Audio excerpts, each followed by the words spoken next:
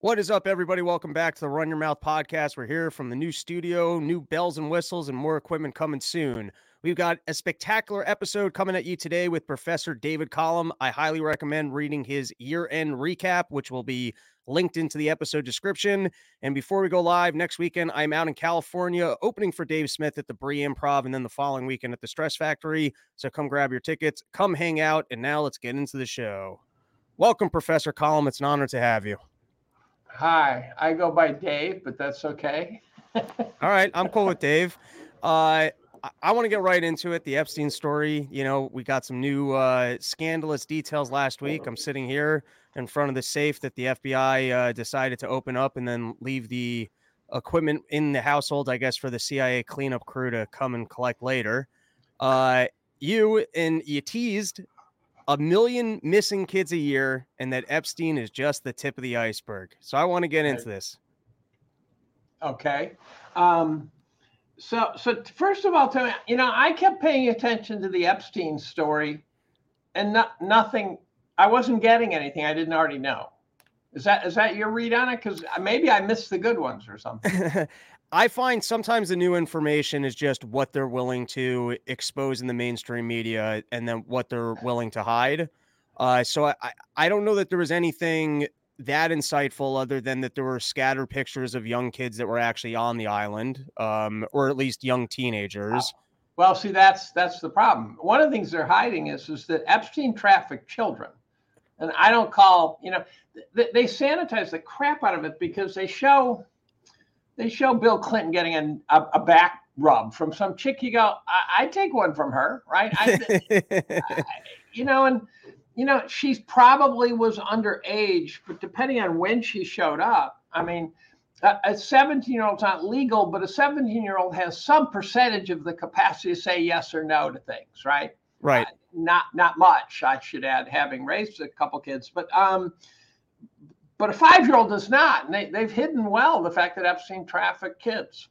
Okay, so this gets right to it because, I guess the creepier side of it is trafficking 5 and 6. Like, not to endorse having sex or trying to 1-year-olds or newborns or we're going even crazier, right? Because you throw a 16 or 17-year-old.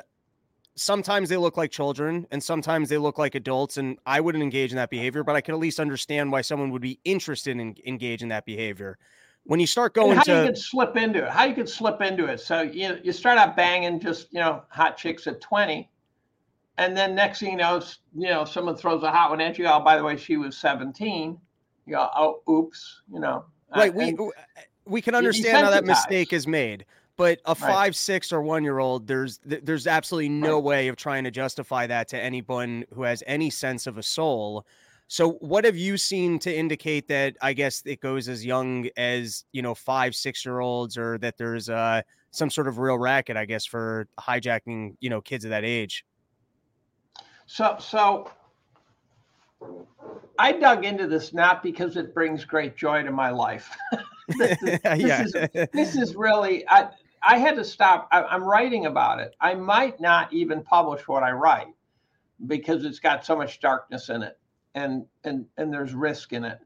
But I basically scoured the planet for people claiming to have insight into child trafficking, right? And so I dug in and I decided to move on it this year for obvious reasons of The Sound of Freedom coming out. So I said, okay, this is the year to run with this story.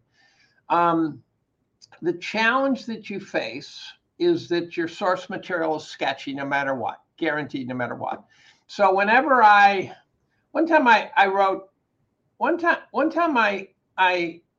was talking to a money manager in Europe, and he told me that he bought GLD. This is way off topic, but it'll tell you the story anyways. He told me he bought GLD, $60 million worth of GLD, and then he tried to convert it into gold.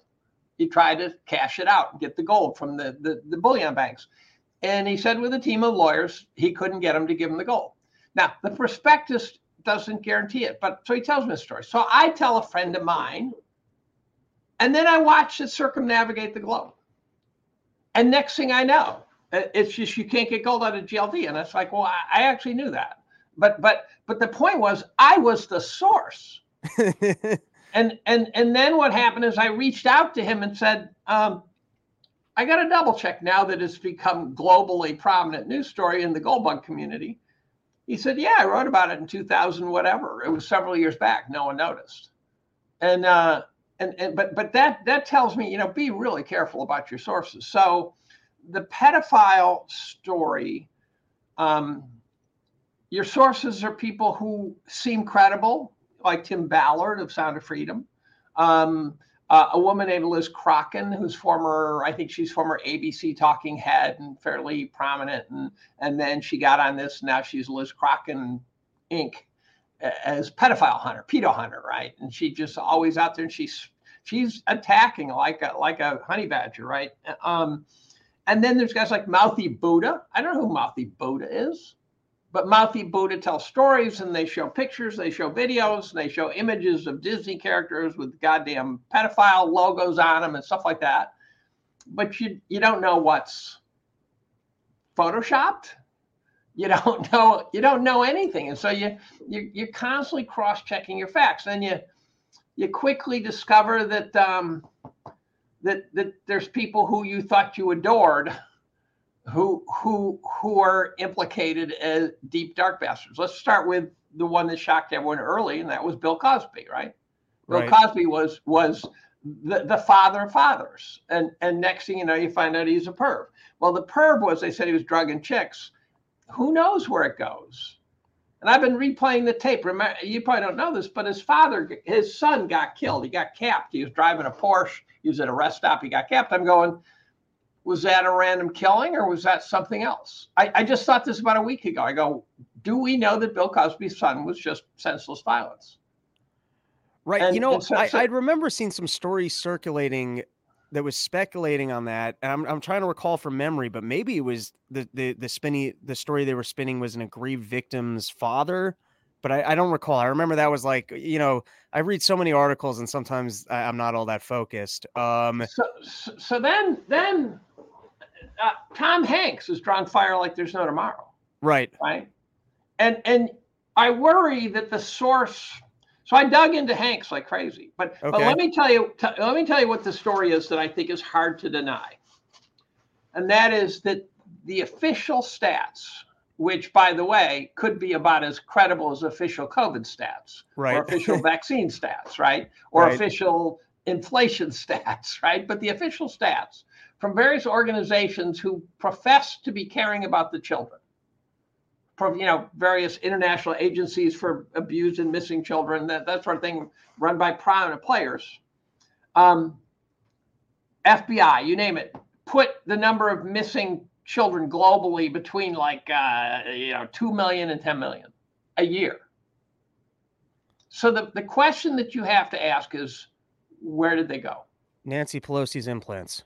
Nancy Pelosi's implants, right? No, Paul Pelosi's bedroom. Yeah.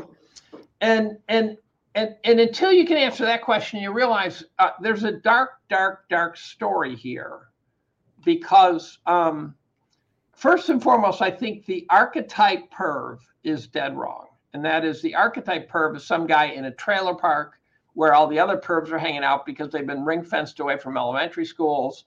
And he's driving a van that says free candy on the outside. That is not where these trafficked children are going, best I can tell. Secondly, I don't think they're being grabbed off the streets of the United States. And this clicked in a big way when I was listening to an interview of a European trafficker that was, voice dubbed, you couldn't tell who it was. And some guy went and interviewed him repeatedly, long interviews. And is it real? I don't know. That's the problem. But he actually said that they would never grab some kid off the street like that, because who needs the hassle? And the hassle is that the minute you grab a kid off the street, you've got an entire community looking for him. You've got the FBI looking for him, maybe. And so it's a lot easier to grab some kid from Guatemala. It's so much easier. So you got a million, call it a million, just to be a round number figure, who are disappearing. There are not enough pervs in the world to have all these kids like this. And so you got to go, where did they go? I dug into every facet. I went through Hollywood and I went through Hollywood movies and I went through all the stories about if you look at Disney and it turns out Walt Disney was considered to be a perv and a screw up and a CIA asset and you name it. And you can't find a location. So the survivors, I'm going to go all over the place because I'm writing about it right now. The survivors who have come out, who have varying degrees of credibility, because if you were molested from age 2 to 14, and then you're a broken person. You're probably a junkie. You're probably a street hooker,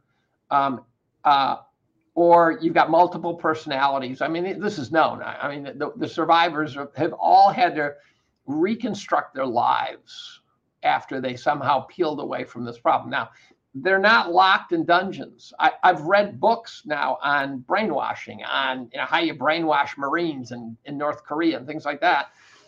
And the point is, you can brainwash a 5-year-old. It's child's play, as they like to say in that business. You can brainwash a 5-year-old in no time flat. These guys, it's so easy. So you don't have to lock them up. Some of the survivors actually were living at home with their fucked up parents, who were farming them out to the pedo network whenever they were summoned, and the kids would go to school. Right. I guess just to put a little bit of context on that, when you hear about, I guess, what goes on in Afghanistan as documented by soldiers with the kids out there, the idea that parents in third world countries, I guess, will do things like this with their own children. It's inconceivable to us, but I guess. Well, they do it in this country too. Really? Yeah. So the kids in the U.S. who are being U.S. citizens who are being trafficked, the parents are trafficking them. So they're already obviously fucked up, right? They probably got molested themselves. They've been molesting their kid. And there's even this sense that you farm your kid out and you take someone else's kid from the network, that sort of thing. I always thought pedophiles were loners, because how the hell would you how would you get away with it if there was a group, right? Right. It turns out that the network is what provides the safety, not the loner. Okay, so then I guess you end up with the obvious question. Firstly, just on the point of what you were saying with the loner, this was just some thought I had passing in my head the other day. But sometimes when you think of like a John Podesta or a Brennan, just to name somebody randomly, right? Yeah, no, but I that's my ADD brain. The connection I'm making here is sometimes when you look at the people who are villainous people, they're not who you would expect to be a villainous person. And I think that's in part because when the machine wants to show you a villainous person, they're going to show you an archetype that's completely different than who they are and what they portray, which is kind of creates the veil for them of what we don't expect evil to look like. Which I think kind of, I guess, plays into what you're saying here with the pedophiles, is that we do have an archetype of what a pedophile is supposed to look like or is portrayed, even in shows like To Catch a Predator. Which is I hate that show. I hated that show. Right. Something about that show bothered me from the start. It turns out when you dig into that show, you find out there's issues underneath that show. Yeah. What was the To Catch a Predator? I never really watched. I just remember the guy. I can't remember his name, but there's scandalous shit. I've got notes on it. Right. It wasn't a big part because, but I when I saw the show To Catch a Predator, they'd sucker some guy in through some online interaction. The guy would show up. And first of all, there's a sense of entrapment. Now you go, you're entrapping a perv. And you go, but you don't actually know if you don't know for sure he was going to be a perv or whether he's going to meet this girl and say, what the fuck are you doing? Right. Right. And so I found myself feeling some sense of sympathy for the perv. Now, I'm not a perv. All guys are pervs, but right. But there's something about me about the show, and then I started digging into it, and I was not alone. Other people were very troubled by the show, and all right. So to it go back, also exploits the darkness. I didn't like the show Dexter, right? The mass murderer who murdered the right people. I go, I don't want to watch that show. I hated that show. Right. So just to go back to the pedophile network, I guess I got two follow-up questions. And this is always one when you've got organized and big conspiracies is just how do these people keep this thing quiet? If there really is a mass network, okay. They don't. You don't have to keep the secret. We all know Kennedy was whacked by somebody, not Oswald, right? And you do not need to keep that a secret. You only need to keep control of the response to it. We know the U.S. blew up the Nord Stream pipeline. We continue to say it was the Ukrainians floating some yacht, doing some, something that would make a Navy demolition team proud. Right. And the reason is because if they say actually we did it, it's an act of war. So they just say, so we didn't do it. And Seymour Hersh comes out and says, we did it. They go, no, we didn't do it. We knew everything Seymour Hersh told us already. Right. But they can't admit it. And so we know Bill Clinton's a perv. Right? Is there any doubt Bill Clinton's a perv? Is there any doubt that he is never going to go to jail? Right? So you contain the response. Bill still goes out banging young chicks. Right. One of the victims, by the way, said Bill, from those released tapes, those released transcripts, one of them said he likes them young. But what I noticed about those released transcripts, so here are women suing a system who have every reason in the world to tell what happened. And when they're asked in court who, they can't remember anybody. They can't remember anybody. And the reason is they want to get money, but they don't want to get killed. Right. And so they're not going to say who did it. So, but here's where it gets tricky for me. First of all, the darkness, it's just bad. Right. Second of all, there are pedo hunters out there, like I said, Liz Crockett, right? She goes right through the front door. I worry I'm reading the room wrong. So it's conceivable. I'm thinking, well, she's not getting whacked. They're not going to care about me. And I go, what if she is covered? What if it's like, no, Liz Crockett can do it. Dave Collum, you can't do it. We need to control this narrative. And so, so I'm worried about that. Any spook could drop kitty porn on your computer and then say, oh, we found kitty porn on his computer.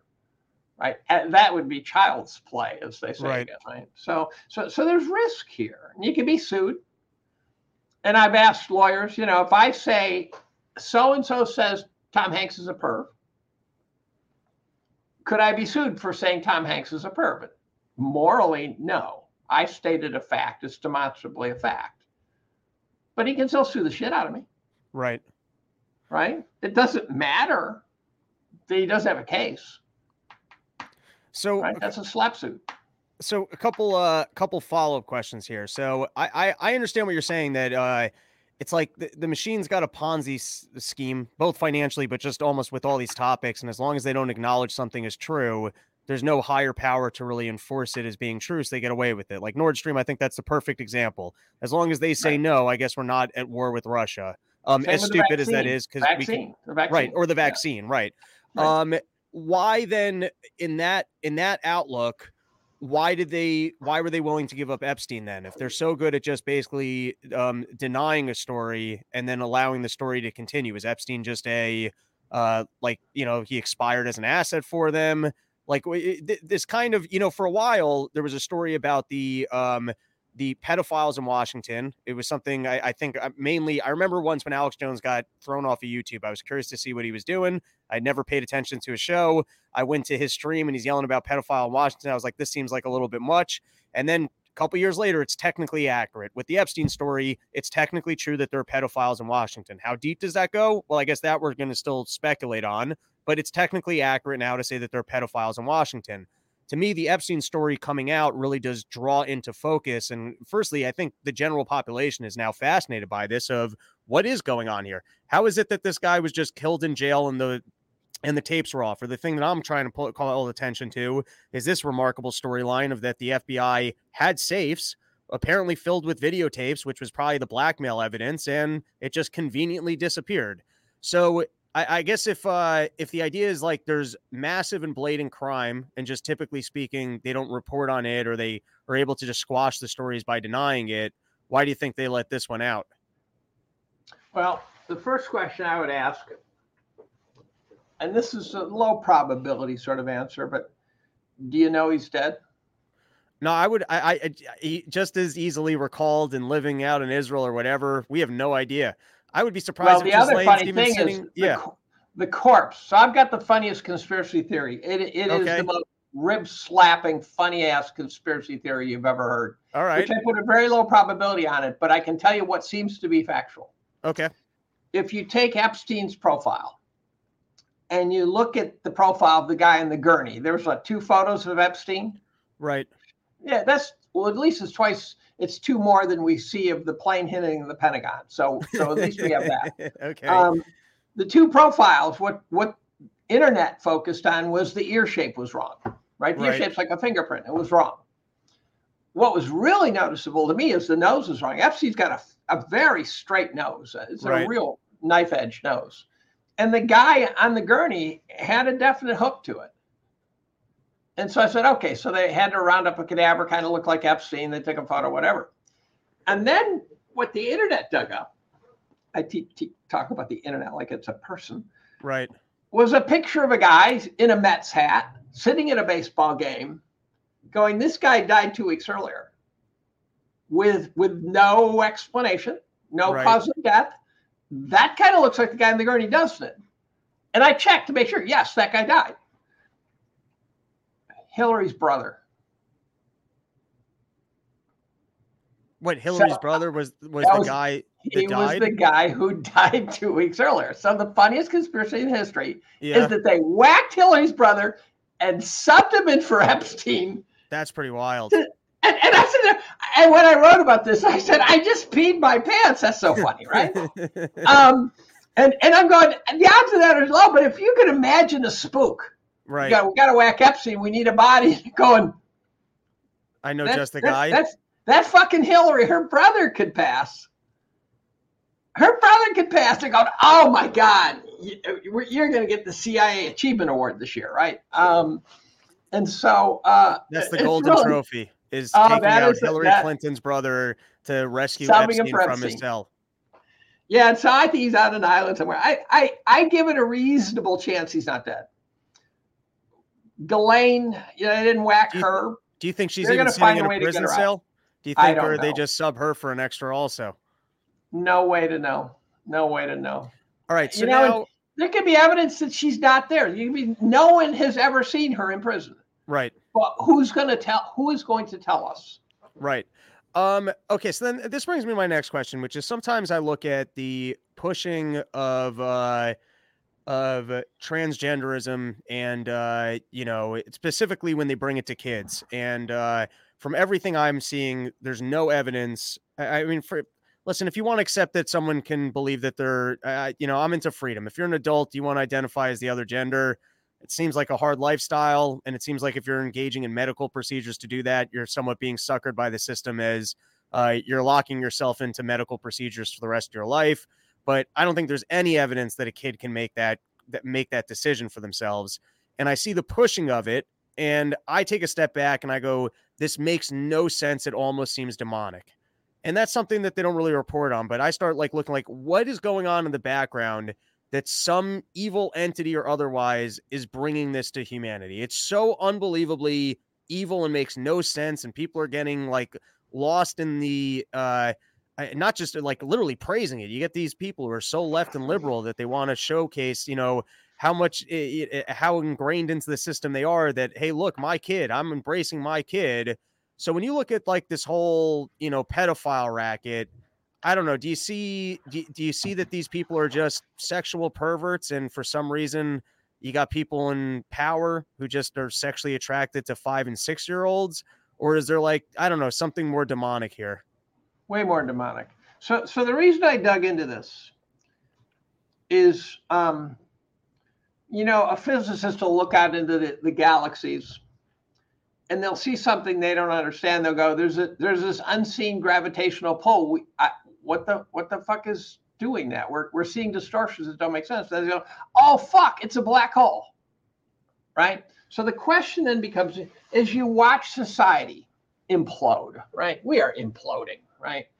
I know you work with Dave Smith. I am such a huge fan of Dave Smith. Dave Smith is a fucking genius. Yeah, he's the best.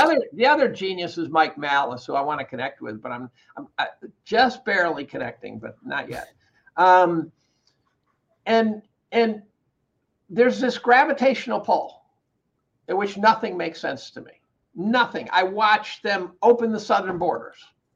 There's nothing in what I would consider the general ethos of the United States of America that says you should just open the borders. That doesn't make sense to me. There's nothing when they release the vaccine and it's killing people. It's not the money. It can't be the money. You know, they've studied, you know, satisfaction and the amount of money you need to sort of have it a very minor contribution to have more is not very high. You know, when your microwave breaks and you can replace it, that's kind of, you're there, right? You've made it. Fauci doesn't want money. Gates doesn't want money. These guys need serotonin. They need dopamine. They've got these plans. And so I was looking for a unifying force, that's this gravitational pull. And I sort of glommed on to the idea that the global pedophilia ring network is the gravitational pull that could unify the story. And that I think one of the mistakes that's made is people think that they compromise people in power to own them. I believe the way to think of it is they compromise people and then they give them power. And if you're not compromised, you're not getting the power because they cannot control you. And so I think it's possible that, for example, in Hollywood apparently is just a permathon. And I think, and there are actresses who've said, look, until I did X, Y, and Z and went with Marina Abramovic and did my whole satanic cult shit, I wasn't getting parts. And now I am. So I think it's possible, to put it garishly and bluntly, that they say, we're going to film you with a 5-year-old getting a blowjob, or you're not going anywhere. Make the call. And once they own you, so Epstein's client list is probably 1,000. We're not getting any of them. Easily, those guys could just be guys who need dopamine and serotonin and just were looking for fun. And as Eric Weinstein once said, he said, when you go to Epstein for the babes, you're not going for the sex. You can get all the sex you want. You're going for the chick who, when you are finished, will keep her mouth shut. And if you're working with Epstein and you don't keep your mouth shut, you're gonna be, you know, swimming with the fishes, probably, right? So I guess my only question on that theory, though, is if we're saying that, you know, the poll here is compromising individuals and bringing them into the fold of power, which makes sense. You know, you want to make sure that they're gonna. So what's the goal? What's the goal? Well, what's the big goal? Well, what do you think it is? No, I guess that is a fair question, but I guess I would question, why would you need 1 million kids a year in order to facilitate that? Or, you know, on the high end, haunting questions. Now, right. I do have answers. Okay. They're grisly. And that is, I think most, and I get this from lots of sources. So I have got 150 pages of notes and links and stuff on this. It's been painful. Lots and lots of sources that talk about this. I watched a guy do it. So the adrenochrome story. Let's go with that one. Jim Caviezel, however you pronounce his name, I believe he's sincere. He talks about adrenochrome, which I know the chemical structure. I'm a chemist, right? Comes out of the adrenal gland. It supposedly comes out in spades when the kid's an unhappy camper, when the adrenaline is kicking in. And not unlike I've heard in China when they cook animals, sometimes they cook them and keep them alive as long as they can cooking them. So it means dunk the dog up to its neck or something in boiling oil because it tastes better. Well, the adrenochrome has a reputation of making you feel good and making you not age. Now, if you're getting a blood transfusion that's full of adrenaline like shit, you could easily imagine that giving you a high, right? If your body's full of adrenaline, you're on a high. If you get a transfusion that's got the adrenaline, I could believe that story. I could also believe that people just think it does, right? You know, it's a cult, a Scientology, it's whatever. And that's all you need. So here's the deal. I think the million people, unfortunately, the million kids are probably harvested. I think they're not being used for sexual favors. So this guy who was interviewed, who runs this sort of network in Europe, basically said that the highest priority is to sell a kid. He called it for parts. They harvest everything from the kid. So they'll harvest organs. They'll sell a heart for $70,000. And so they'll have these kids that it's just a horror story. They'll convince some mother to give up their kid at birth. And then they'll have like these orphanages. They raise the kids and then they become part of the network. The kids never saw a normal life. They never, for a moment, they were born into this track. And one day I'm watching a guy do an interview. And this is what's staggering to me. Let me tell you some examples of things that seemed almost undeniable. I'm watching a guy do an interview. I recognize the interviewers. I can't name them, but I've seen them. I've seen them on cable TV. There's these guys. I think you'd recognize them. And the guy has a company that sells young blood. And I'm going, what the fuck is young blood? That's a rhetorical question. Well, what the fuck is young blood? And the interviewers, you can see them dancing around, trying not to say, where is the blood coming from? So one of them at one point kind of utters, well, I'm sure it comes from normal blood banks. They go, yeah, a lot of young kids donate blood to blood banks. Really? Kids don't like needles, I'm told. And then I read an article that says he had to wrap that operation up. He has a new one that's not just young blood now. But I'm going, these were normal people interviewing this guy, and the guy sells blood. Right. And I'm going, how can, so then I'm in a Zoom group, a doctor Zoom group that started because of COVID. We had every famous anti-vaxxer, anti-COVID person on the planet go through this group. We've had lawyers. We just last week there's a guy who's running a huge lawsuit that's got a $3 trillion payout if they win everything. And we had Archbishop Vigano on, for example. We had Tim Ballard on, for example, because it's gone into these. All the anti-vaxxers have now gone New World Order. Right. Once you process what happened during COVID, you realize there's this dark force. I should tell you what I think the dark force is. I think the dark force is that the United States stands between people who want to achieve some geopolitical goal and their success. So there's globalists who say, look, we shouldn't have sovereign states. And they like the idea because they want to run the fucking operation that no longer has sovereign states. So central bank digital currencies, you name it, all that stuff. You know, the Great Reset, which, by the way, they're lying because they're telling us. So that whole story is a ruse. We're talking about Klaus Schwab when we should be harvesting his adrenochrome, right? That's what he deserves. So then Vigano, who's in the Vatican, I believe, he's way, way up. I looked up his CV. He's way up in the world of archbishops. And he's out there saying that the elites of the world are pedophiles and they're harvesting blood. And he is nailing it. I mean, it is horrifying. And he's said it before. He talks about Hillary Clinton. He talks about Bill Clinton. He talks about leaders of the free world doing this shit. The guy has got balls the size of cantaloupes.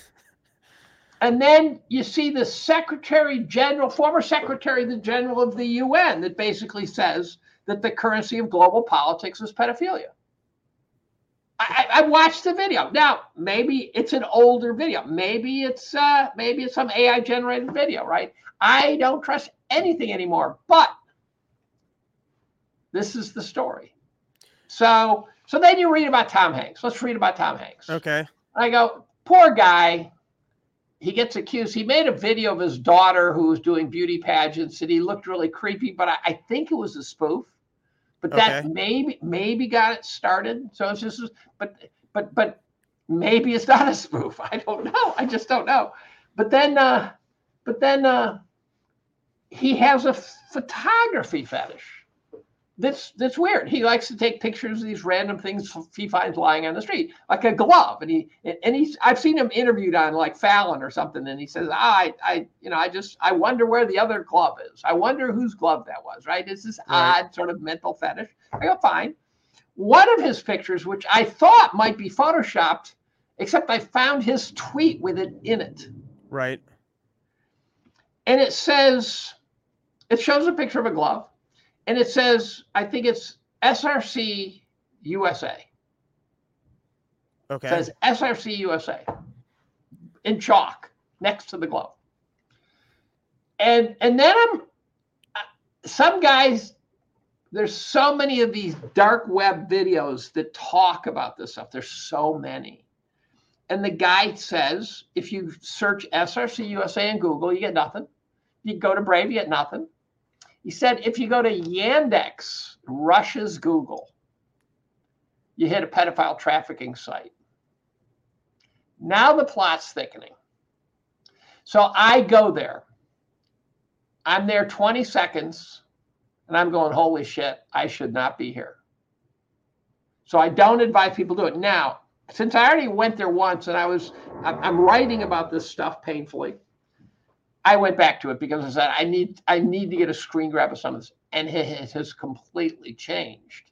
And as you see just fairly normal pictures, but you pick up little shards of it. You go, that's a little bit of an odd picture. You know, these picture of the kids, these are not like kids playing at a playground.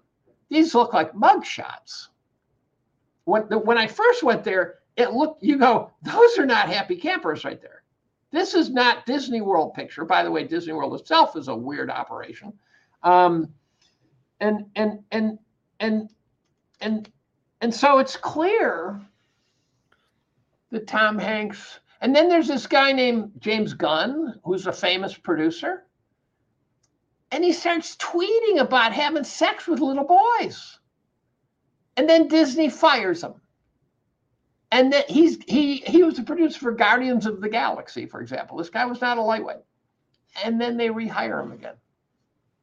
And his tweets are real, and they got saved. And then you got Pizzagate, where Assange, which, by the way, I think maybe why Assange got rounded up, or they're trying to round him up, releasing the emails of Podestas and Clintons and stuff, in which they're talking about pizza for $65,000. And they're using all of the goddamn pedophile code words. And they're so out of context where you go, they talk about doing something. They said, I'm coming over to your house. We're going to do pizza for a couple hours. You go, what does doing pizza mean? Right. Right. Well, pizza's kids. And then they talk and hot dogs. There's the different standard things have different meanings. If you read them in the context of the pedophile code words, the email's clear. And there's a ton of them. Right. Well, this is going to be the end of my YouTube channel, but it won't be the first strike or the last. You should put it on Rumble. You should put on Rumble. You should. No, we're everywhere, so it's not like we're streaming on Twitter, YouTube, Rumble, Odyssey. I've got my own built-out backend that no one can take off the internet, and Spotify. So we will remain online. Let me ask you this question: Yes. Do you know how one could publish something truly anonymously? I'm not a great tech person, but I mean, I have a friend who actually was pre-IPO Netscape. What is that ominous sound that keeps playing? Are you by boats? You got someone moving chairs around, or? No, I heard it, but it wasn't. Oh, maybe it's in my office. All right. Okay. Well, could be, CIA, right? Who knows? So the problem here is that first of all, anyone listening is their Overton window has just been smashed, right? Now they're going, holy crap, this guy's nuts, right? This guy's Alex Jones nuts. But then the problem is, again, back to the million. And then you start digging, you say, well, why aren't these guys getting caught? Well, there's whole documentaries out there showing case study after case study after case study of someone who did get caught. Right. And who got no jail time, no punishment, nothing. Laura Silsby is a great example. Laura Silsby got caught trafficking children in Haiti twice. She got caught, and then ironically, one of them was with 33 kids, which is, I hate going here because I have no idea what to do with this world, but it's a magic number for the Freemasons. The Freemasons have 33 levels. Okay. If you're 33rd level Freemason, you are a grand poobah of that operation. Could just be a coincidental number. Walt Disney had a club called the 33 Club, right? There's pictures of Walt in robes with other guys who look like Freemasons. So Silsby gets caught twice. She's in a Haitian prison. She makes some phone calls. The Clinton Foundation gets her out, which, by the way, you want to find a trafficking organization. That would be my first guess. There's a ton of people going at the Clinton Foundation on this one. And she gets out. They get her out, trafficking children. And so then what happens? What's her job now? She goes by a different name. She got married. She works for Amber Alert. Amber Really? Alert. Well, so here, this gets to an interesting point. Okay. You start digging into the organizations that profess to care about children. Remember the Wayfair scandal? Not offhand. The Wayfair scandal was on Wayfair where you sell shit online. Right. They were selling things that looked like IKEA shelves and stuff. Like $15,000, and they had a kid's picture with it. And at first I'm going, oh, fuck, that can't be real. But then next thing you know, the Wayfair CEO, I don't know. But here's a set of shelves with a kid for $16,000. And the CEO actually responds to it. And he responds to it like, that was a fair price. That's what he said. I know these markets. What he said is that they're dealing with this problem. And then what you find out is who's the CEO. He's on the board of directors of some Save the Children Foundation. I suspect that if you wanted to find a high-level pedophile, the best place, if this is an Easter egg hunt, best place to look is an organization that involves children. Right. I mean, it's classic government. You label things the exact opposite of what you're doing. So then you dig into a story like the Franklin scandal. Anyone who's familiar with what I'm talking about, this is like the Rosetta Stone of child trafficking. Okay. The Franklin scandal was about an orphanage out in Omaha, Nebraska. By the way, what other famous billionaires in Omaha? Let me think about that. And they traffic kids, and they traffic them ironically from the orphanage called Boys Town, which is famous. Several movies. That was a Mickey Rooney movie. And there's this guy named Larry King, no relation to the one on TV, who was very politically connected. And the story started to unravel. Now, it didn't look like a huge operation to me, but it started to unravel. This group of concerned citizens put together a committee. They hired a ex-cop to do investigations, and the story unfolded on them. And they rounded up all the victims. They were adults now. They were crackheads. They were prostitutes. They were broken people, some with multiple personalities. But they cross-checked. They were really careful to say, okay, this guy said that there's a house here that has tunnels underneath it. And they went to the house, and there's the tunnels, that sort of thing. And then, of course, the ex-cop dies in a plane crash.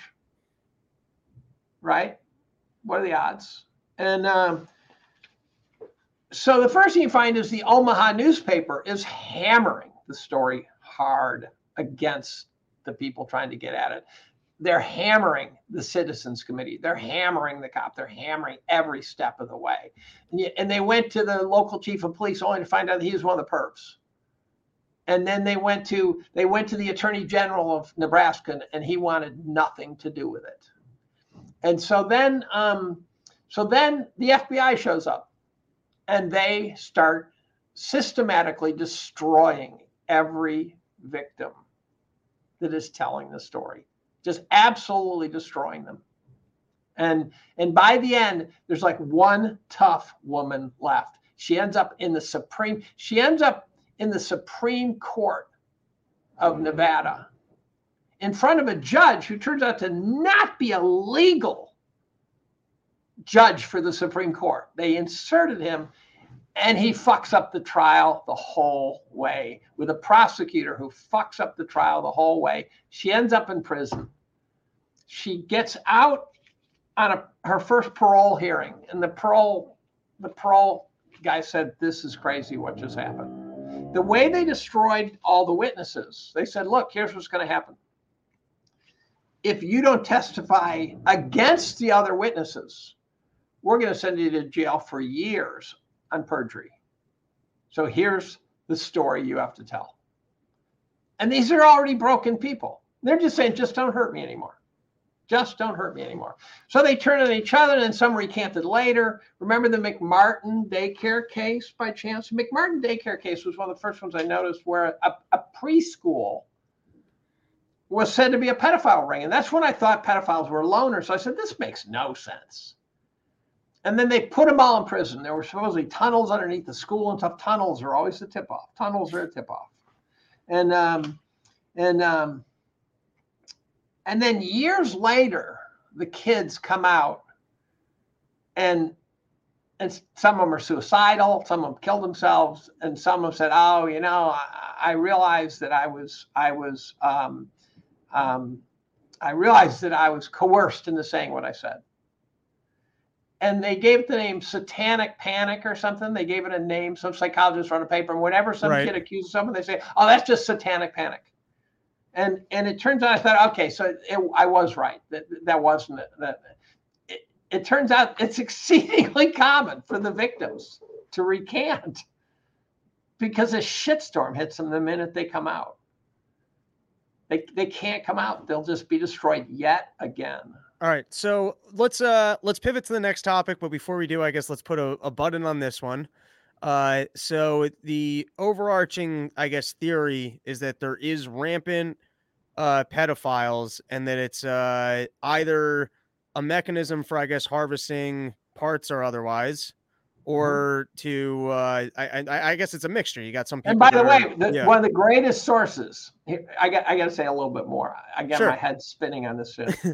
When there's a crisis, they call it harvest season.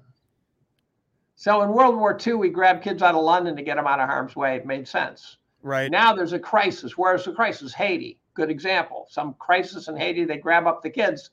The kids never make it home. Right. We're grabbing up 85,000 coming over the border. No one seems to doubt that number, but people say, "But where are they going?" There's videos of vans pulling up and filling them with the kids and going away. And there's people saying, "Hey, who do you work for?" And the guys are going, "Turn off that camera, right?" It's clear that there's harvesting going on at the border, southern border. It is highly systematic. All right. So I do have one question. But one of the big suppliers, you're going to like this. I've written against this war too, Ukraine. Ukraine is a phenomenal source of children and has been for quite some time. We're sending billions to Ukraine. Right. We should be funding Putin. All right. Last question on this one. If they're harvesting parts from kids, why does some of the elites still look so bad? Like Mitch McConnell. You know what I mean? Like, I would think if they were actually like vampires and they're harvesting blood and all these parts, that they would all just kind of look like young, pristine 25-year-olds. Or maybe they do. Maybe they go behind closed doors and they uncloak their fake skin that they wear in front of all of us, and they're actually ageless individuals until they spawn off into some 22-year-old. But I don't know. I would think, I guess, if the most powerful people were able to or maybe just harvesting parts isn't that successful and they're just addicted to it. No, so I think it's a whole gradient. So there was just one the other day where there was a law that was going to do something to pedophiles in California, and the goddamn guy vetoed it. Right? It just everyone in Washington is a made person, a made man, made woman, whatever. There's dirt on all of them. And so you don't have to be a pedophile for someone to come and say, by the way, if you don't cooperate, we've got this on you. You've embezzled this. You've got this donor. They can donate money and have it come from China, right? They're all owned. Again, what I think it is if you wanted to defeat the United States, you can't pull battleships up to the shore. What you have to do is get us to destroy ourselves. And if you go on that model, then you realize that all the George Soros stuff, all the pedophilia stuff, all the corruption, all the transgender stuff is all about rotting. There's a Paul Harvey 1965 presentation. I used to love listening to Paul Harvey on the radio, in which he said, if I were the devil, and he describes all the things he would do to destroy our society if he was the devil. 1965, you would not believe how precisely he described today. I'm gonna have to look that up. All right, so I think we got a clean transition point here, but before we do, we have in the comments a theory of the ominous noise might be your phone on the table vibrating. I don't know. Is that a possibility? I don't think so. All right, it's all good. It just it comes up incrementally. It almost matches the tone of. I'm not hearing it here. Oh, all right, whatever. It's all good. It's on. It's blended into the background. It's almost every time we bring up the word kids, it's like thunder in the background of. Oh, see, I'm not hearing anything. I heard it once.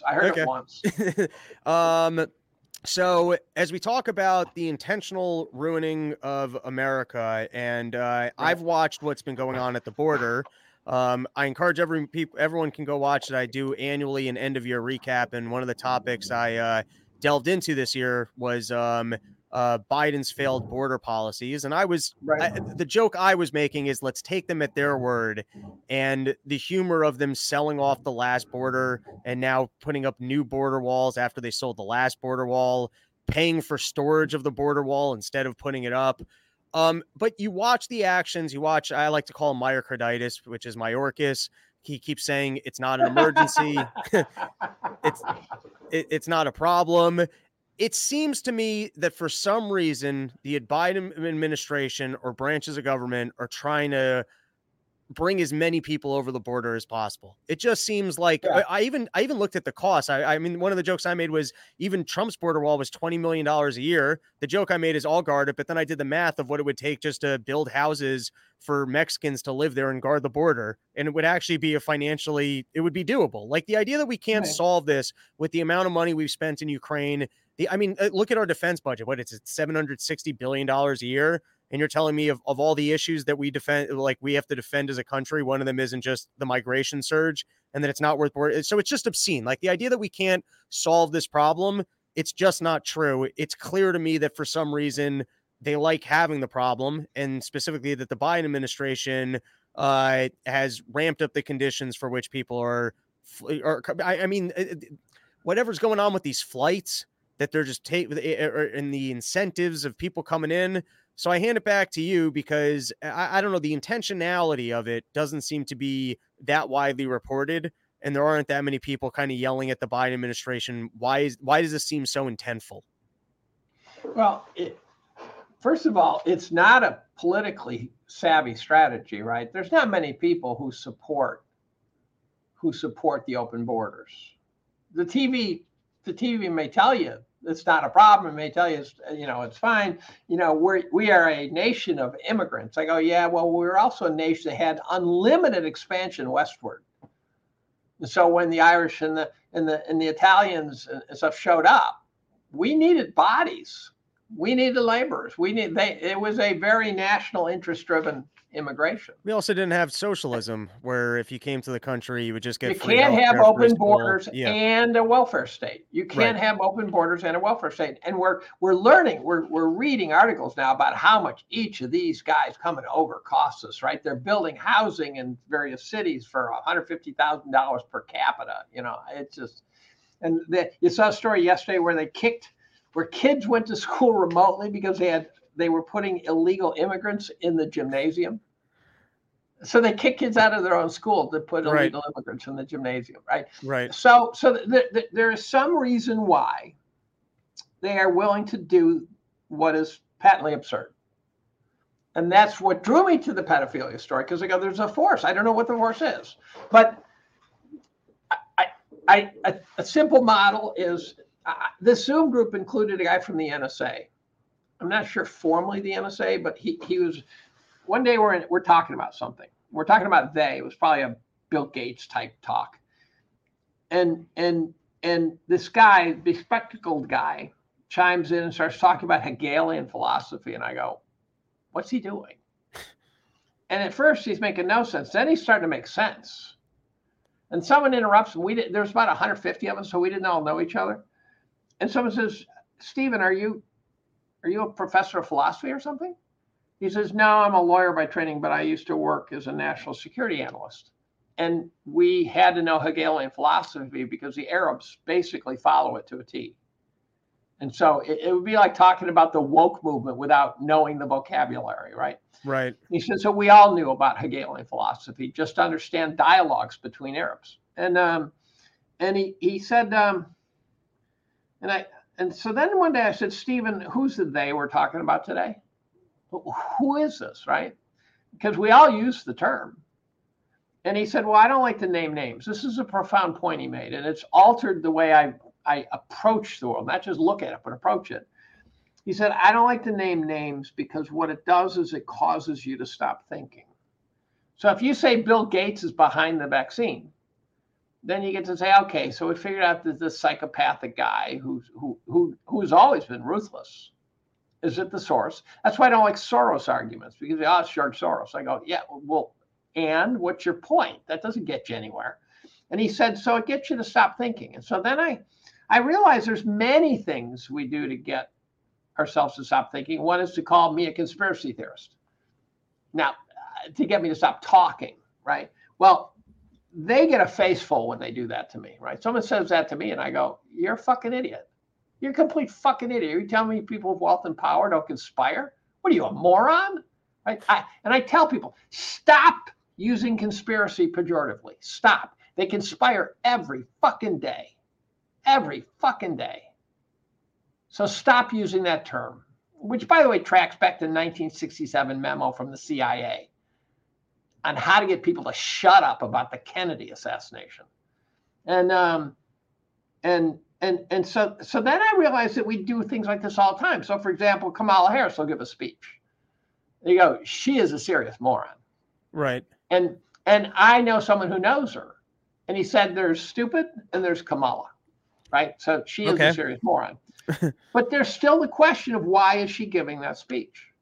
She has speechwriters. Why are they writing a stupid speech? Right.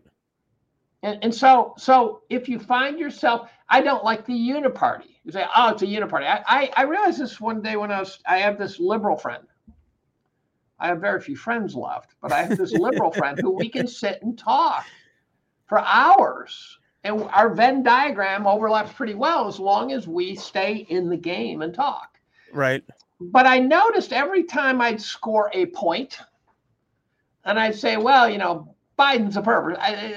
And he would say they're all pervs. I go, no, I'm talking about Biden now, right? And I realized I had to call him on this grouping. So whenever I seemed like I was making progress on an issue, he would then group it collectively.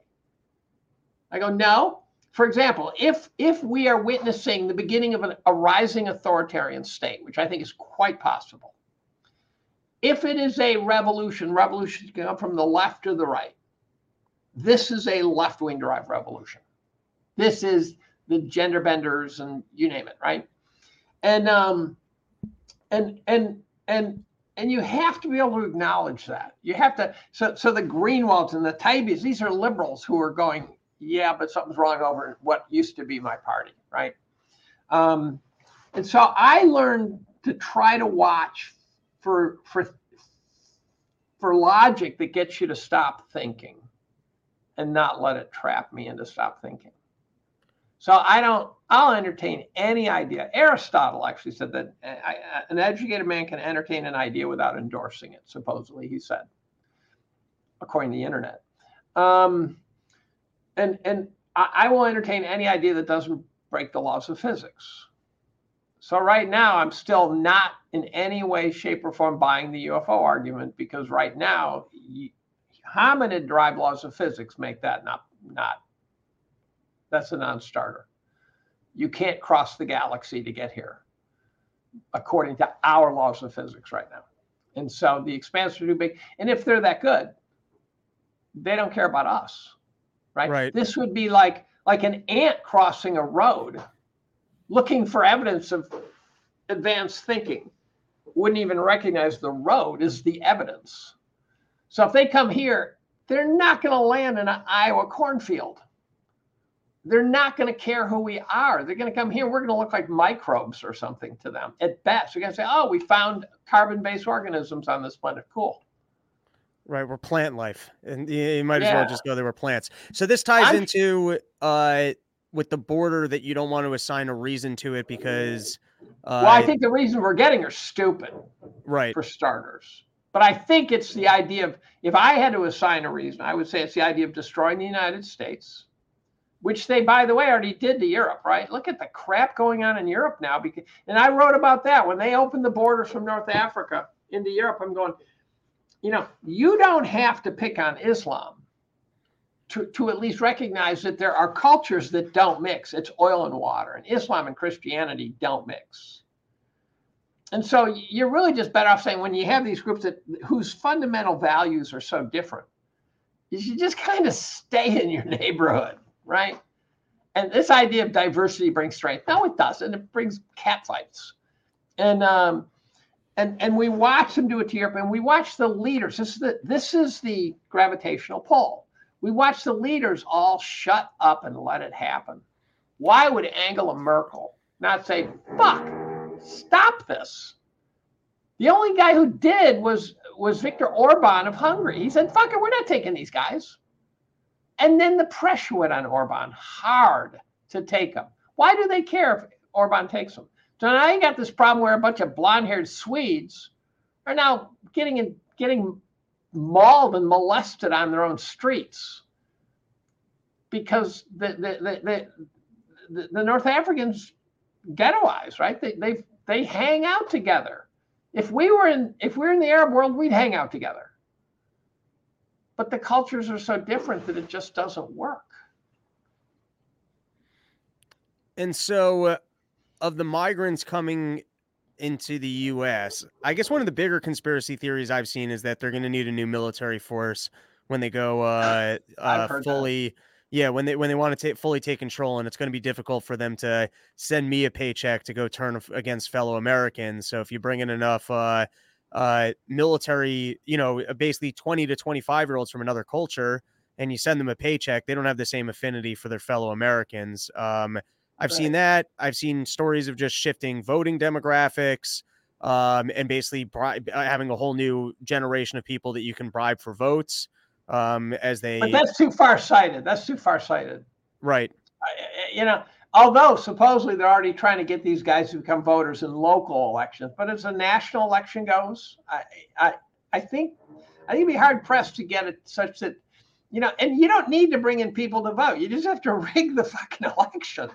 All right. So that's a fair transition. I watched the shenanigans of the last election, and we just played on the last episode. I thought it was a very good point by Glenn Greenwald that I think you can say with certainty that the last election was rigged, in that between them, censoring the internet, getting rid of the Hunter Biden story. But that's biased.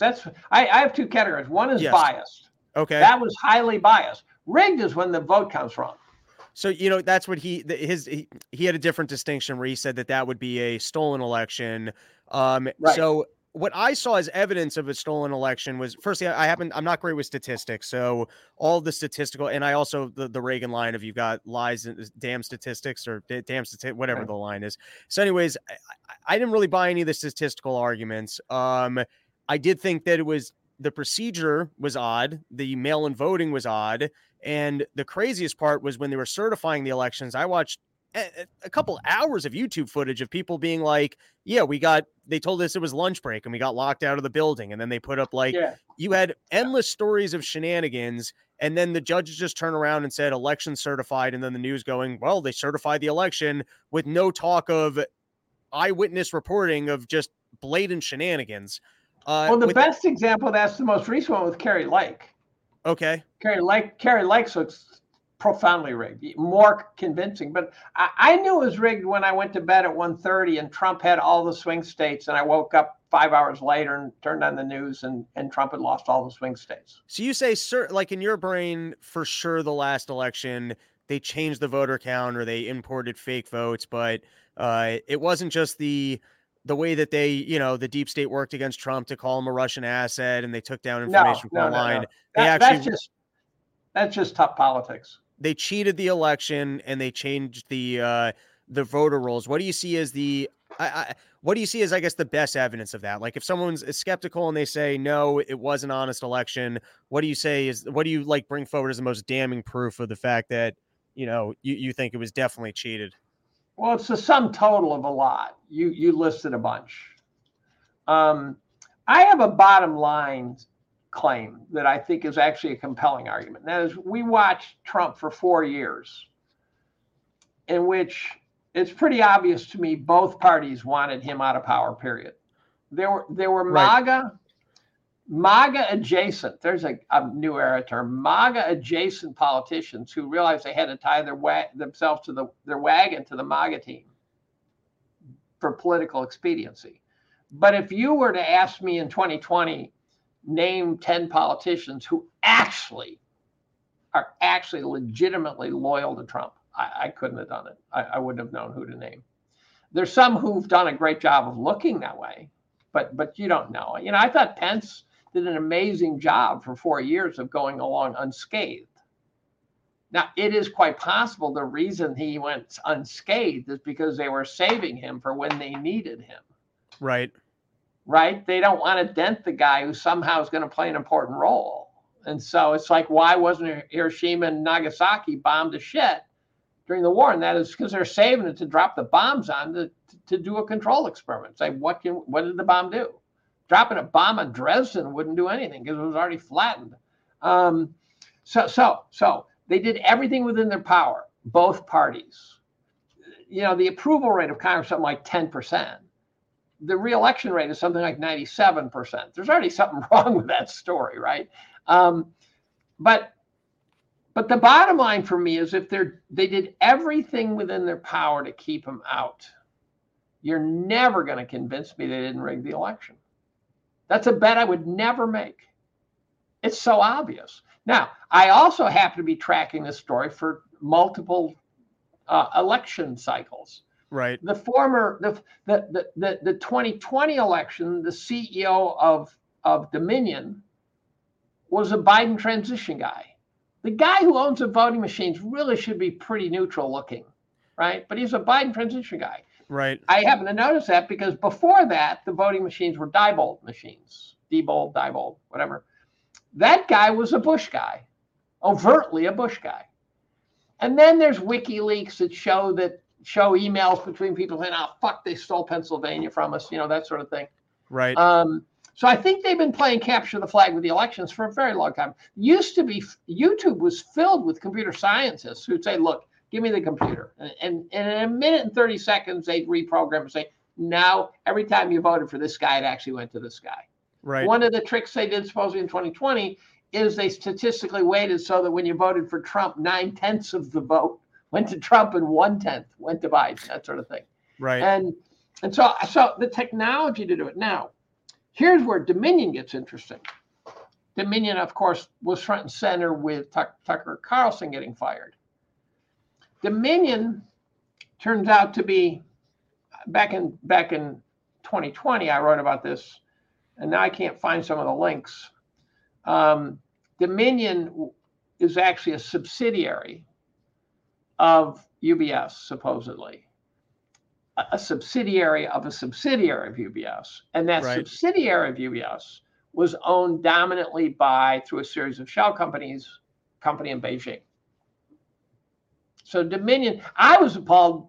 Our voting machines were being, the owners were in a foreign country, but I go, well, Canada, I probably trust them more. Right. Now I don't because of the trucker thing and everything. But now here's the interesting thing. Yeah. So Tucker,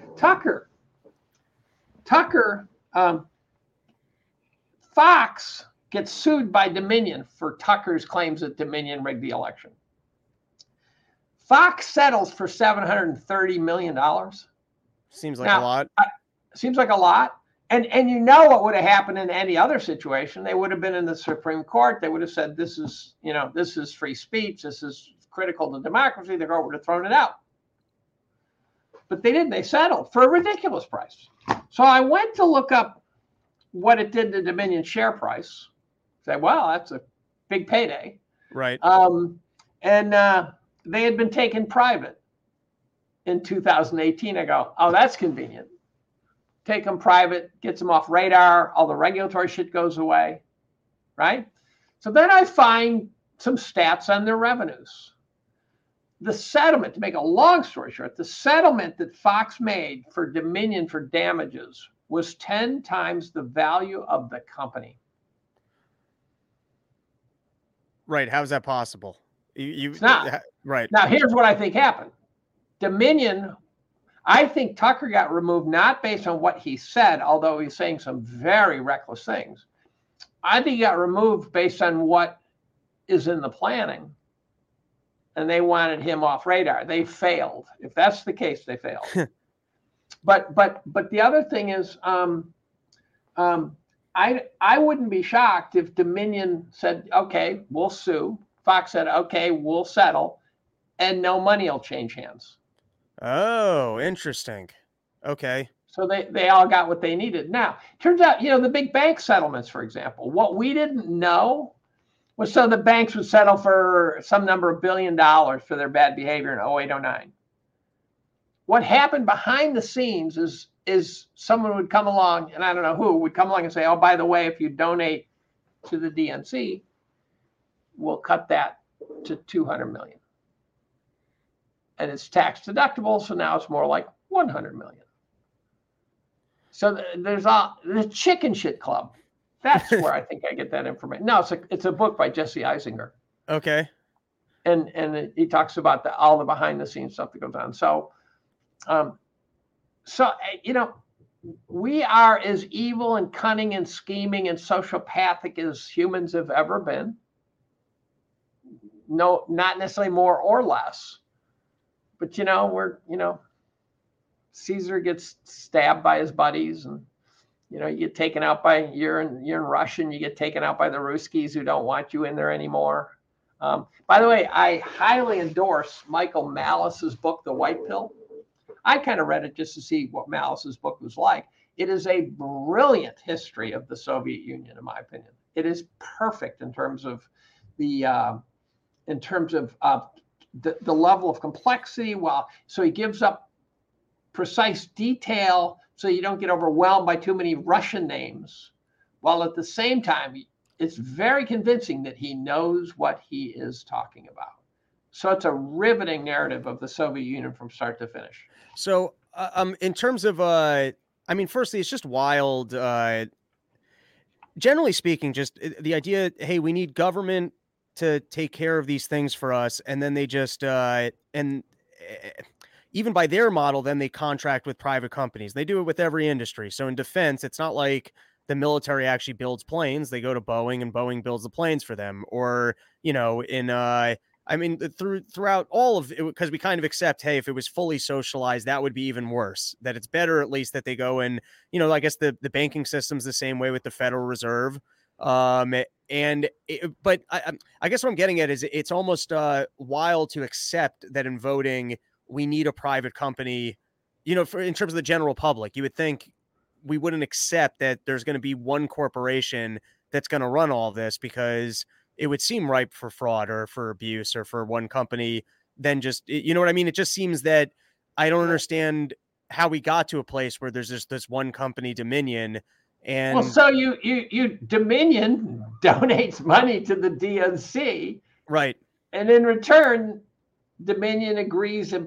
Dominion donates to the DNC, and they basically said, we'll take care of you, right? So I actually think they passed it back and forth. Why they went from Diebold, which was Republican, to Dominion, which was Democratic. Right. I almost get it's almost like the presidency, where they say, okay, you'll have it for 8 years. Now we get it for 8 years. Right. That is a uniparty model, but. Okay, so I guess coming into this next election, it seems like they're doing everything they can to make it so that Donald Trump can't run. It seems like they were trying to bully him out with all of these court cases, threatening jail, threatening that he's got nuclear materials, which most likely was just if anything, it seems like he might have just walked away with the information of how they did him dirty with the Russian Gate scandal. But anyways, it seems like they're doing everything they can to bully him out of the election. It's still an ongoing story. They might do it. They might actually get him, removed from more ballots. What do you think happens if they bully him out? Not bully him out. If they bully him out and he walks, people will be unhappy. What do you think happens if, against every ounce of his being, they get him out? What happens in the United States? I think if they remove the option of Donald Trump without Donald Trump saying, hey, I'm giving this to the next guy, I'm not going to take part in some capacity, there will be, as Donald Trump said, riot in the streets. Now, what I already don't like, and I'm seeing from Donald Trump, and I somewhat expected, is he's already saying, hey, listen, if I get in, it's going to be about the future. We're not going after people. Which means that I think behind closed doors, Donald Trump knows how to cut the right deals. I think that's partly why when he left, you didn't see more pardons, such as like for Assange and other people. I think when push comes to shove, they know how to make the right threats that even Donald Trump will play ball. And so I think if Donald Trump wins, you're going to see him with like a Nikki Haley VP, or he cuts some. That would appall me. Right, it would appall me too. But I think maybe he cuts his deal with the machine, because I don't think that they can just unseat him without him saying I'm stepping out, or without him cutting a deal that, works for Trump and the general public goes, okay, we got Trump. But I think even if he does get back in, he's already channeling. He's not going to make any serious moves. He also, and I don't know what I'd expect to see out of him, but he also doesn't look worried. Right. And so you get the feeling is that maybe that deal's already been struck. But it could be they're roughing him up to the point to get the concessions, right? As you say. And but he's got guys. He can now put together a war cabinet, as I like to call it. So, George Jr. shows up with a war cabinet. It was clear we were going to be bombing the shit out of everyone, because his war cabinet was everyone who likes to bomb the shit out of everybody. Which, by the way, why are we not talking about 4.5 million dead Arabs, the Holocaust? I don't know. Because we sure as hell killed as many Arabs as the Germans killed Jews. And so Donald Trump's going to have a war cabinet. And the odd thing is that I'm going to swing us back to the original topic. Michael Flynn is out there tweeting about Pizzagate. Right. And so those are veiled threats, not very veiled. Right. Threats against the machine. So just back to the election, though, is there a possibility that Donald Trump wins by such a wide margin that they can't rig the election without risk of... I don't know. Right. I'd like to see him do something like, if he picked Ramaswamy, I'd be okay. It would be entertaining as a son of a bitch if he picked Kennedy. Right. I don't think there's... I would like Tulsi Gabbard. I'd go with Tulsi Gabbard, even though some think she's World Economic Forum material. Right. I see the evidence, but I don't. You can be affiliated with people in high places without endorsing them. If you're high up, you're hanging out with shady people. Period. Right. I think there's a possibility of a Kennedy Gabbard ticket, which they've been teasing, and I do think I'd vote for that. I do think the Kennedy. Well, it'll be interesting to see if Kennedy takes more votes from Trump than he does Biden, and that's Good what ends up pushing question. What do Biden you think? over. What do you think? I'm not convinced we know. Well, here's what really has unraveled Kennedy's campaign, in my opinion, is that coming into this thing, he was right on COVID, and COVID, the response and everything that happened with COVID is incredibly unpopular. And even Donald Trump, he got the COVID thing wrong. He sat behind Fauci. He did close things down. He gave power to the governors. I think Trump had the right intuition at the beginning of it, where he was just like, no, we're going to work. And then I think he just, I think Trump gets overwhelmed by the deep state, and that you see who he picked for his cabinet. He got rid of the guy from Breitbart right away. I think when push comes, yeah, he got rid, and he puts Bolton in. Right. That was a disaster. Of course it was a disaster, but I think he's like savvy enough for his own self-preservation that when he's getting enough pressure of, you can be in charge and you can run around and go, hey, I won this thing, but you got to give us the following things. He just goes, okay. And he doesn't really want to work. He doesn't. He cuts a deal. Exactly. He cuts a deal because he just wants to be president more than he really cares about getting a border wall up or fixing things. He just wants to look good, and he's in it for Trump. I actually have a slightly better view now. I think Trump started his campaign and it was all Trump. It was just Trump name, Trump brand, Trump everything, his narcissism. I think he's now weaponized this narcissism, and he's come to the conclusion that to be really great, he has to be great. And I think he now sees that he will go down in the record books with guys like Reagan and stuff, as if he does things that are lasting. You mean now he wants to do more than just win? Before he just wanted to win and be president. Now he actually wants to put like wins on the board of actually accomplishing something so that people like him. It's not enough that he just got to do it. That's right. Going back to the Kennedy thing. So beforehand, I could have seen him taking a lot of votes from Trump, or as many, because a lot of people that vote for Trump are just the anti-establishment vote. And so if you've got Kennedy in there and he's actually the better anti-establishment vote, as he's talking about how Big Pharma's working against you, and he's got the track record on that, he becomes appealing.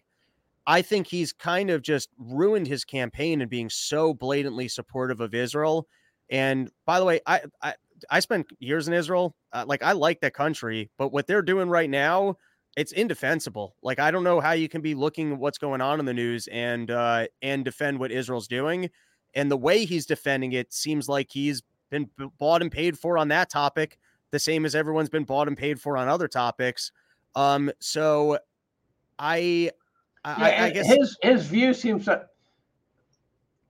I would like to see a debate between an anti and a pro-Palestinian, pro-Israeli, a pair who are intellectually skilled.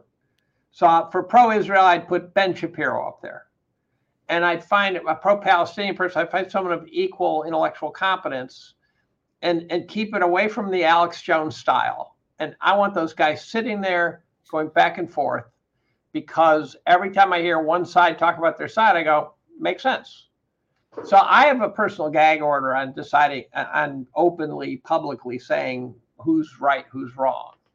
What I will say is that Israel's current protocol certainly is, they're not doing it for the optics, right?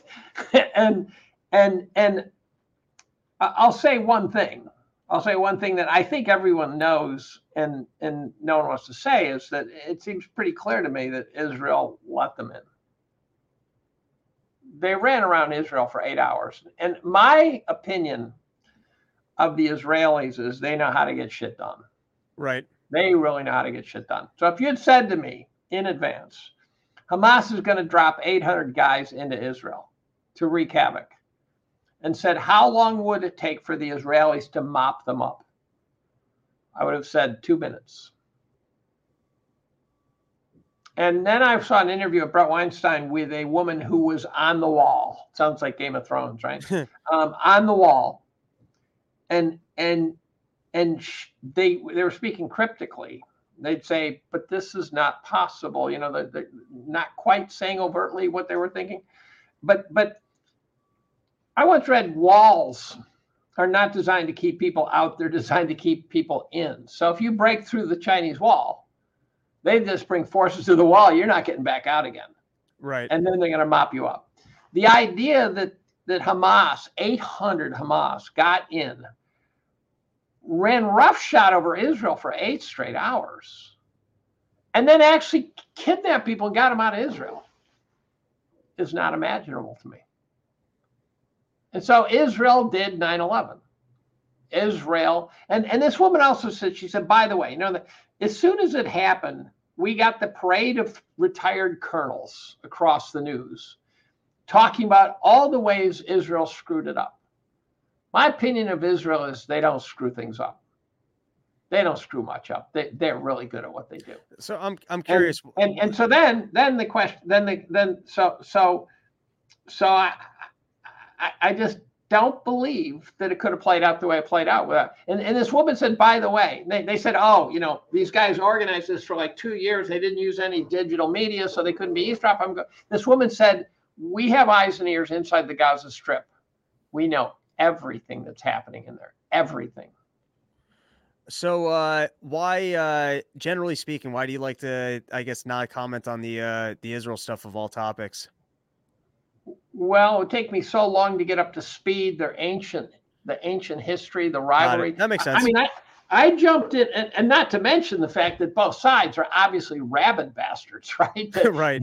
We seem to have the same opinion, by the way, because I go, they're both wrong. Yeah, they're both wrong. They're humans. They're both wrong. Yeah. By saying I'm not commenting, which I've commented a little, but it's like, you know, right. Fuck you. I don't care. If I can't comment at all without getting in trouble. Right. But they're both going to accuse me of supporting genocide. Right. And so you can't win by being in this debate. So I've had a gag order on Israel politics for many, many years. And that's just because you can't win getting into that one. I'm going to leave that to the Jews and the Palestinians to fight amongst themselves. It's like going into a domestic dispute as a cop. You know, it's not going to be pretty. Fair enough. So, but I jumped into Ukraine. I had no trouble jumping into the Ukrainian story. And I think bragging. I think I wrote a brilliant piece in 2022 about what was going on in Ukraine. It held up. It held up. It held up. Right. It was stuff the cool kids were not talking about. My general, as a Jewish person, my general opinion on Israel has just been, I'm not an expert on the history. I don't get the whole situation over there. I just think we shouldn't be sending them all this money. And any Jews over here just kind of advocating their vote or otherwise, it borders on treasonous to me. It's like, that's not this country. We live in this country. And then just in terms of the current situation, once again, I'm not like Dave has a much better handle on the history, and he'll get out there and, you know, he'll have much more robust debates than what I'm qualified for. But I just look at the current situation and go, this isn't humane. That's you know, doesn't justify what Hamas did or whether or not Israel provoked it and just let it happen. What they're currently doing in Gaza, I think anyone who's running circles to excuse it, is I think as the story evolves over time, unless they have such a good control over the internet and the narrative, which already seemingly isn't true, I think people are going to regret having defended Israel's current course of actions. So here's what I have expressed publicly, and that is I really try to stay out of who's right and who's wrong, because I really don't understand. I've heard guys say this is what's happening, and I hear complete contradiction, so I really don't know. What I have said, and I actually said day one almost, I said, if you're expecting, I said on Twitter, I said, if you're expecting me to comment on this crisis, you're going to be waiting a long time. What I will say is the following. Going forward, there is going to be a ton of propaganda. Your default setting should be on doubt. Then I said to my class, I said, as you guys know, 2 days ago, the world changed. And you may not understand how much so, but here's what I'll tell you. I said, I'm pretty sure there's people in this room who support both sides and do so quite emotionally. And then I said, so what I'm going to urge you to do is to be kind to each other. And that's pretty much it. And when people say, well, why did they let them in? I go, well, watch what Israel does over the next 2 years, and that'll be your answer. Right?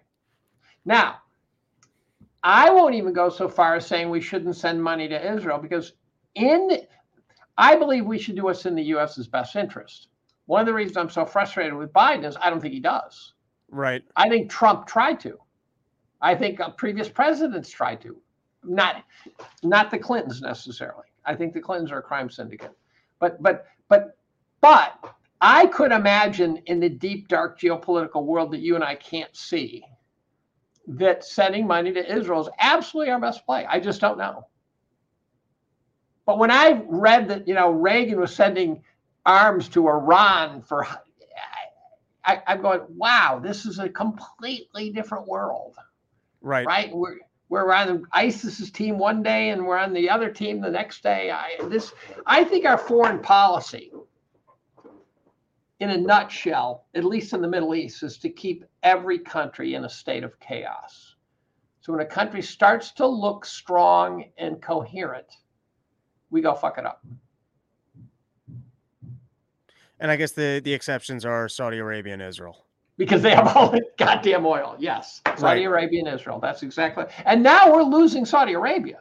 Right. Okay. That's a perfect transition, because this is the last topic I wanted to get into. And one of the things that really drew me to the piece that you read is I've largely stayed out of the stock market. I'm not saying I'm a savvy investor, that's been a good decision. Well, I'm not either. But one of the things, and loosely, I got a degree in finance, but barely. It took me 6 years. I wasn't a very good student. But I have a loose understanding of credit asset bubbles.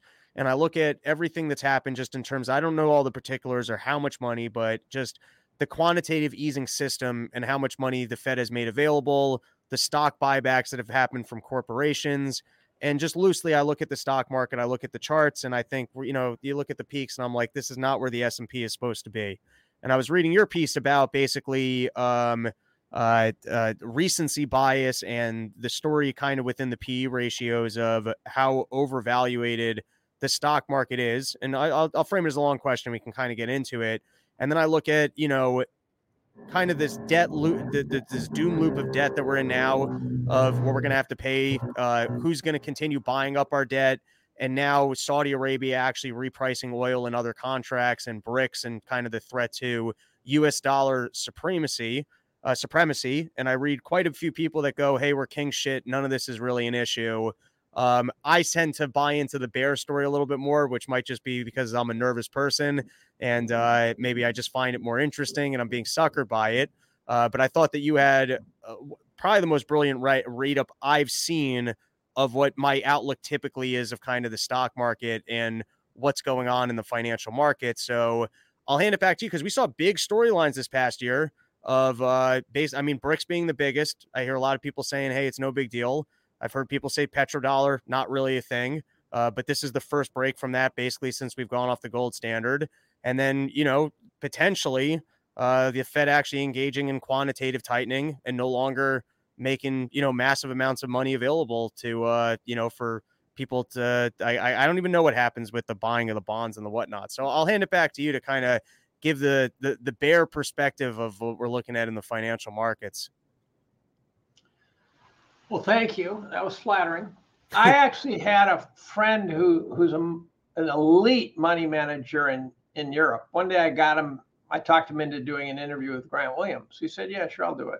And then when Grant introduced him, Grant said, this is the first interview he's ever done. I go, what? And then one day he drove up from New York City and he spent the day on my deck just chatting. It really impressive guy. I don't want to name him. And he actually sent me an email and he says, I think you're losing your edge because you're worried about this other shit. And the problem is, this other shit to me is part of the story. So if geopolitics is going to go crazy, I think you got to know that. And the other thing is I am hunkered down for a big bad period going forward. And so I got like a 5% return last year. If I can get a 5% return in a bunker of doom, I did really well. Right. I get what you're saying, because that means you've positioned yourself well for if things are going down. If I can win, if I can do that in a year that I am not in any way, shape, or form looking to take risk. Right. Then and now here's the deal. In a nutshell, as you recall, I went through, first of all the tailwinds of the last 40 years. I have to credit Murray Stahl with some of them. He got me thinking about it in this way. And it turns out that it includes China's cheap labor, Russia's cheap resources, demographics in the United States, stock buybacks, credit bubble, interest rates going from 16 to 0. Every one of these are tailwinds that will not repeat. What it did is it produced a recency bias of 40 years. This is what investors don't understand. 40 years of recency bias. So we started in 1981 with the market valuations, by any metric you want, in the basement. You could not give equities away. We had just gone through a 14-year period of truly awful inflation-adjusted returns. We were in the basement. You couldn't give away, and that's why that was the bottom. We went through this period of 40 years where, because of all the things the Fed was able to do and the interest rates were able to drop and the demographics worked so well, and Russia sold us cheap stuff and China made stuff at slave wages, we went through 40 years in which every single goddamn attempt the market made to correct got bought. So the stat that I think is unbelievable is that if you look at market valuations, now for those who are not savvy, there's the price of the market. That's irrelevant because inflation can make that go anywhere you want. The Zimbabwe stock market soars, but you go broke. But a valuation is a metric where it's the price of the market divided by something that it should track. So the GDP, earnings, revenues, book value, and that a valuation is inherently inflation corrected because that thing is inflating too. And it could be the price of the market relative to Big Macs. I mean, it could be anything. And one of the most compelling plots was I posted the price of the market adjusted for the M2 money supply, which is as clean an inflation adjustment as you can do. Over the last 40 years, the valuations, which should just wobble around, should go from cheap to expensive and back, compounded at 3% a year. That's a 3% tailwind that will not repeat. In fact, what I argue is, by definition, unless you want to make the argument that the valuations are going to stay elevated in perpetuity, by definition, they're going to go back to cheap again. And I asked rhetorically, what happens if the next 40 years they compound at negative 3% annualized? And the answer is that's a net 6% swing, annualized. That will be an uninvestable market. You don't believe that's true? Ask the Japanese. The Nikkei was uninvestable, has been uninvestable. Recent years, if you bought at the right time, you made some good money. But if you owned it in 89, you're still underwater. And if you average down, it took you 20 years to break even. I mean, it was uninvestable. And I think we're heading for such a period, a multi-decade uninvestable. I think there will be opportunities for the dexterous, but I'm not interested in that. I want to be able to buy and collect a revenue stream. That's it. To do that, you have to buy things for which the revenue stream represents a good return. And so I don't think the investors are ready for this, because every time that there was an attempt to correct, which I define as asset prices heading earthward and investor attitudes getting corrected in earnest. If investors always want to buy the dip, they're not learning yet. They have not learned their lesson yet that these markets are overvalued. So I have the markets at round number, I don't know, 150% overvalued over historical fair value. Now, your math, I'm sure, is still good enough to realize that you got to spend half your time under fair value for fair value to be fair value, right? If historical average valuation, you got to be under it and over it half the time. So if we go from 150% overvalued to undervalued, we're going to get crushed. And it might take 40 years. I would love for the markets to do a fucking 3-year swan dive. Because then I would be cutting ring fingers off of soldiers on the battlefield. I would be pulling teeth out with pliers. I'd be buying assets that were on sale. Now you say, well, what'd you do in 08, 09? This is what's going to shock people. The markets weren't that cheap in 08, 09. They went below historical fair value, but not way below. And they literally spent about a month below fair value. That's not just my opinion. That's what Jeremy Grantham subsequently confirmed for me. I had dinner with Mark Spitznagel. He confirmed that for me. And so the markets never got cheap. We fell from 35,000 feet. We never hit the ground. And and that's part of the recency bias. Never sell, always buy. Everything will be cool. Well, we're going to have to learn that lesson. Somehow there's something that's got to stop the wall of money coming in from indexing. Now, every good idea, once it's finally discovered, becomes a bad idea because everyone jumps on it. Well, right now, the good idea that everyone's been told for decades now is index. But when you index, here's what you do. It's like going to the grocery store and just buying something of everything in the grocery store. And if it turns out the way they do the index, if something like the price of avocados goes up, you buy even more avocados.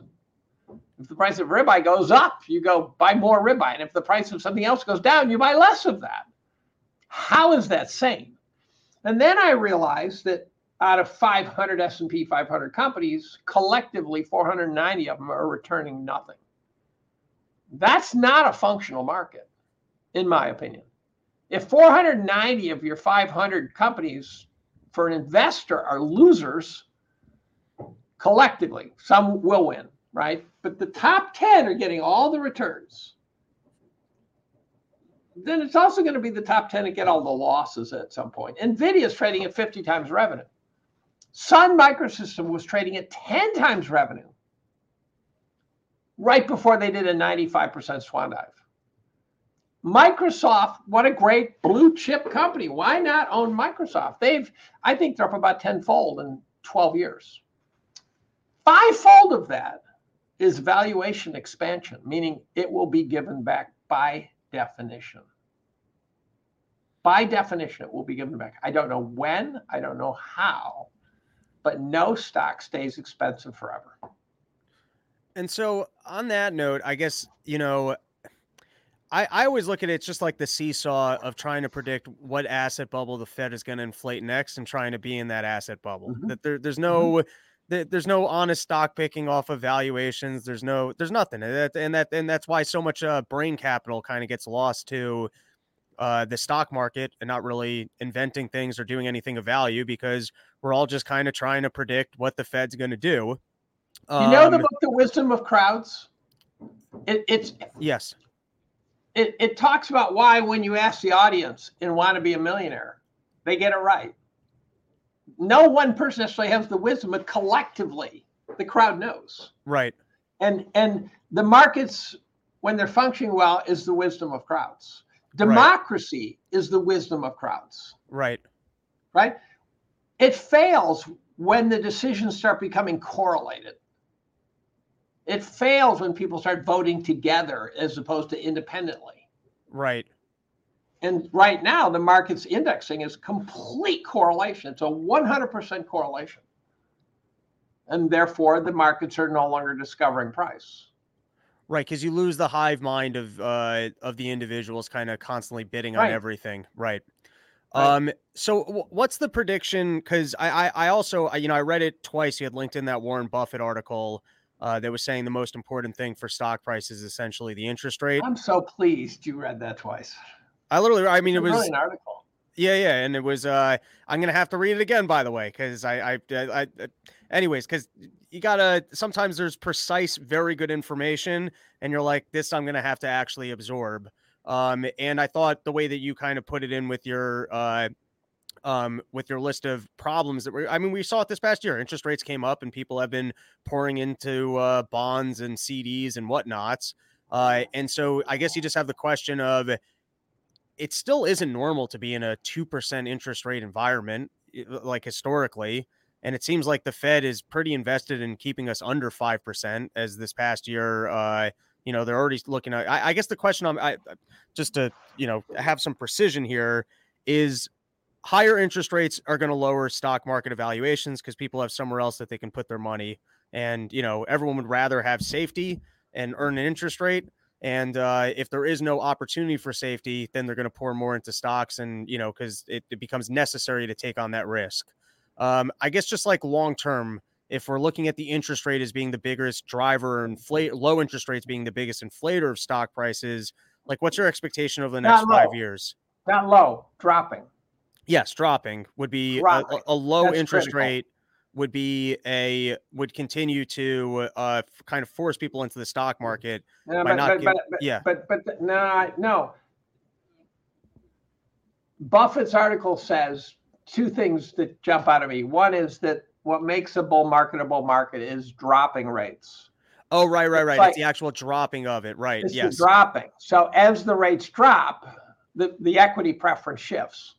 Right. Once they're dropped, it's like having an orange that you squeeze every drop of juice out. There's no more room to drop. You're at the end of the game now. You've reached the end of the chain. Right. And so when people are saying low interest rates are bullish, no, they're not. It means you've had a bull run. You've had a great time, but now the game's over. Buffett's second important message was, if you include everything, dividends and all the fees and everything involved in investing in the markets, he did not include taxes. The most you can hope to get on an inflation-adjusted basis is about 4%.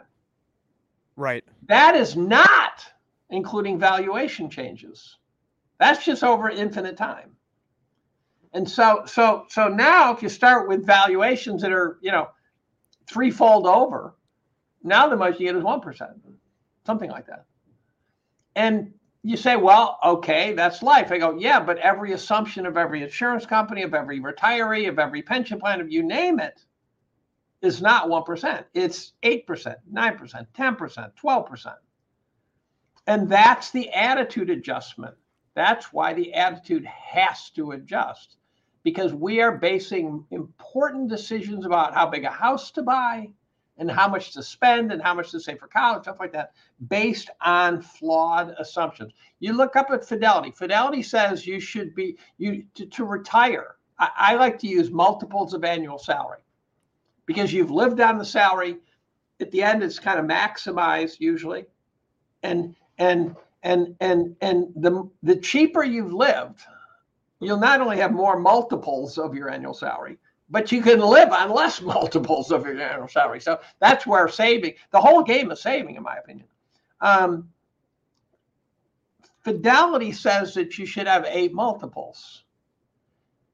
Two problems with that. One is that if you start spending your money at the rate you're spending it right now, you're going to go through 8 multiples in about 10 years. If by chance I'm correct and the market cuts in half, you now have 4 multiples. So Fidelity's just lying their asses off. When I ask money managers, how many multiples do you think you ought to have? They say 20.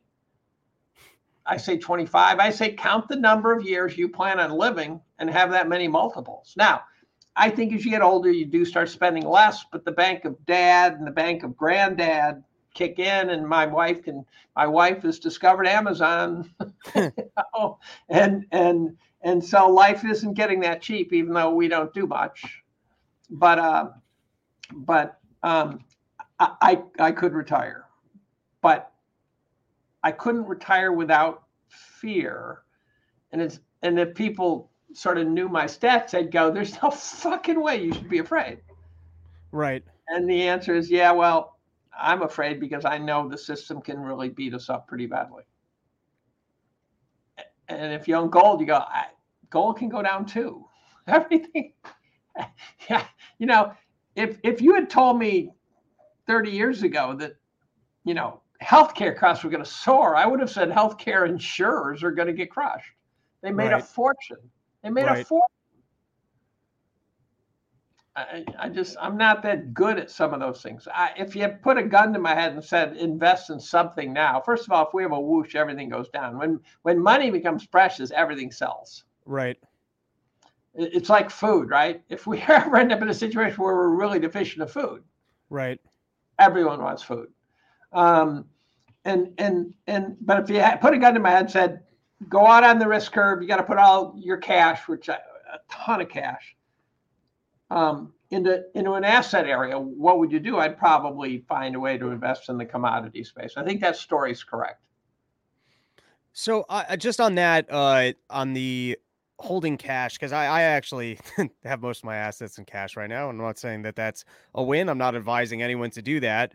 But it does become a bit of a guessing game to me of, does the Fed constantly push for inflation and you're going to wish that you were in assets because all assets will continue to inflate, or because it seems like the system just doesn't want deflation. Now, maybe that's just a recency bias in my own head that I've never lived in an environment where billionaires can go out and really buy up the whole world for cheap.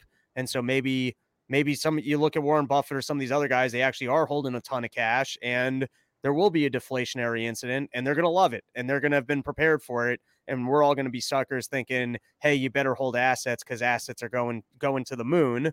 But I guess that just kind of goes back to what I was saying is it's just a Fed game of, do you want to have cash and play the, prices are going to come down and I'm going to find myself some value game? Or do you want to play they will never let that happen and they'll constantly figure out how to put more money into the system. So you're going to wish you had bought a house now. Akerlof wrote a paper, I think it was in 96. I reached out to him, had a brief exchange with him where I said, your paper's getting legs again. It turns out he basically described how the banks make money going up and down. Right. I believe that the Fed is not omnipotent. They'll keep it up is giving them superpowers that don't exist. Never have, never will, in my opinion. So they can keep it up for a while, putting fingers in the dike, but at some point it lets loose. And I think the free market is a force of nature that finds a way to break free. And so I think what happens is you get to a point where then the Fed has to stand back. And that's where Greenspan used to talk about mopping up the mess after the fact. Right. When you can no longer sandbag your way out of the problem, then they will step back. And by the way, the smart guys, the insiders, the billionaires, they'll find a way to be out of the splash zone. Right. Although, if you look at busts of the past, when information flow is different, like I finished a book on the Florida real estate boom, which actually was a major contributor to the Depression. The four biggest players all ended up basically destitute, not just not rich, destitute. And so I don't think that's going to happen in this era. I think there's way too many ways for these gazillionaires. For one thing, they're gazillionaires. Those four rich guys then were not like the four rich guys now. But I do believe that someone will step back. And it's like the collapse of the Berlin Wall. Russia thought they could. That's why Malice's book is so good, because it's so timely. Malice is talking about way more than the Soviet Union in his book. At some point, the Soviet Union just could not hold together. It was a failed system, and slowly but surely it rotted and rotted and rotted. And finally, Gorbachev tried to. There's some real heroes that come out of this book. One of the other heroes that comes out of it is Khrushchev. Now, I didn't know this, but Khrushchev, when Stalin died, Khrushchev came out and spilled his guts and said, we did this, and we did this, and we did this, and we should never, ever do that again. What's great about Malice's book, I'm on a Malice book campaign. It's called The White Pill. We know 40 million people died. What we don't know, and the irony is Stalin says one death is a tragedy, a million is a statistic. It was Stalin, I think, who said that. What I had no idea was how did 40 million people die? What Malice does is he describes how the Soviet Union as a society imploded on itself and just ate itself, just consumed itself. And it was Stalin's doing, but he got the people to do it too. and that's the other book that everyone should read. In my opinion, everyone should read is called The True Believer by Eric Hoffer on mass movements. It's how people collectively go out of their minds, whether it's climate change or whatever. They just lose their shit completely. COVID, there's collectively out of their minds. All right. And, this was fantastic. I absolutely loved it. Thank you so much for coming on the show and writing that piece. I'm going to call it here because it's my first day in the new studio, and I'm going to have to. I thought the natural light would be good, and I'm currently going blind. So I am watching your color change. What's interesting, you went, you now, instead of, you don't look like you're wearing a hat. You look like you're wearing a riot gear helmet. That's what it looks like on the screen. Yeah, it's been an interesting 2 hours of literally just watching the sun completely change of which eyeball it takes out. That's exactly right. Thank you so much for doing the show. Please keep in touch. And what do you have to plug other than the article, which I'll link into the episode description? So people can reach me two ways. One is on Twitter, David B. Collum, Collum. The other is, I'm a chemist at Cornell. You know my name. You can get my email. I try to answer emails. Just because I write hundreds of pages, don't send me hundreds of pages. And I try to answer them though. And I had one guy who sent me hate mail, and I used it in my write-ups. And I'm glad to hear from people, especially if they can bring wisdom. If they can say, "Oh, I can explain this to you," right? And so beyond that, I got nothing to hump. I don't know if I'm ever going to publish part 3, which is the pedophile part. I'm not sure I have the balls to publish it, actually. Is because it's sourced and dense, and you just think they're going to come shut you down? I don't know. I can't assess the risk is the problem. Right. And I do know that people in that game get whacked all the time. But I go, but Dave, you're a peon. But what Malice's book taught me is they would kill anybody who in any way risked the narrative. And so the problem is they say, well, there's a professor at Cornell. We can't let him get away with that. When someone uses a Disney copyright Mickey Mouse, they lose the copyright if they don't challenge them. So you read articles about how Disney's suing someone to not use their copyright. They say, what a bunch of bullies. No, they lose the copyright. So these guys lose their power if they let people speak out. And therefore, I can't assess the risk right now. Understood. Well, heroic effort, and you came on this show, you gave the story. I gotta introduce you to Sam Tripoli. I feel like he would be all over this. You familiar with Sam at all? I'm not. I would like you to say hi to Dave Smith for me. Absolutely. I will. Huge fan. I will say what's up. All right. This, I absolutely love this. Please keep in touch. I'm sure I'll have more questions down the line. And like I said, me and Dave Smith were out in California next weekend. I'm doing a show with him at the Bree Improv, and then my own headlining gig in Pasadena. So come hang out for that. All right. Let me send me a link. Oh, this is already live, so I'll tweet it at you. But we've been going. This is 2 hours. We're already on the internet. This is YouTube. This is YouTube. It was live on Twitter, so it's there the full 2 hours. We've been going. Okay, send me some links if you're seeing spicy shit. I don't know. Absolutely. All right, let me end this here. What's your Twitter feed?